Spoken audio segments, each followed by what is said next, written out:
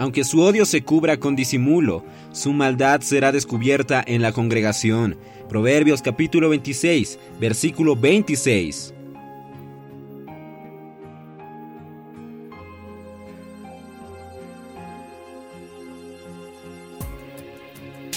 Oh Señor Jesús, amados hermanos, amadas hermanas, queridos amigos, qué alegría. Estamos comenzando un nuevo mes en el cual Dios va a continuar hablando con nosotros palabras muy preciosas, palabras muy elevadas. Señor Jesús, en este mes vamos a comenzar hoy con un título muy precioso. El título de hoy dice: Solo la vida de Dios transforma.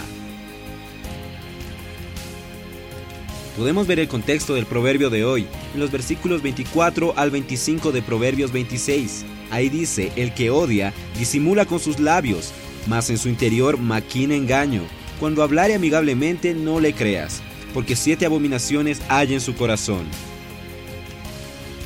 Debemos tener algo claro: espiritualidad no significa reprimir sentimientos interiores para mantener las apariencias de bondad y amabilidad. Y Pablo hace una aclaración con respecto al ascetismo, que son preceptos y doctrinas de hombres que usan técnicas para no mirar, no acercarse, ni siquiera pensar en cosas que despierten en ellos la sensualidad. Mas todas esas cosas son simplemente ordenanzas, son simplemente letras que no cambian el interior de las personas. Y cuando las personas hacen uso de estas doctrinas, se destruyen.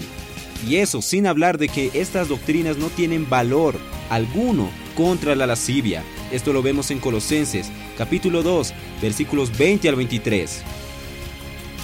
Mas hay algo maravilloso. La única cosa que realmente cambia al hombre es la vida santa de Dios en su interior. Si usted anda en el Espíritu, jamás usted satisfacerá la concupiscencia de la carne. Señor Jesús, qué precioso. Esto lo vemos en Gálatas 5:16.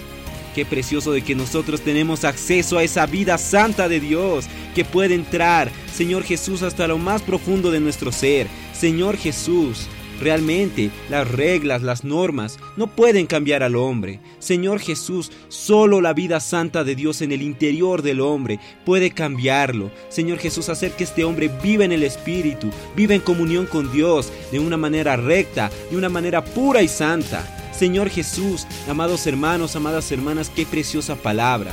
Señor Jesús, la vida de Dios, esa vida santa, nos está transformando. Oh Señor Jesús, amados hermanos, amadas hermanas, queridos amigos, Jesús es nuestro Señor.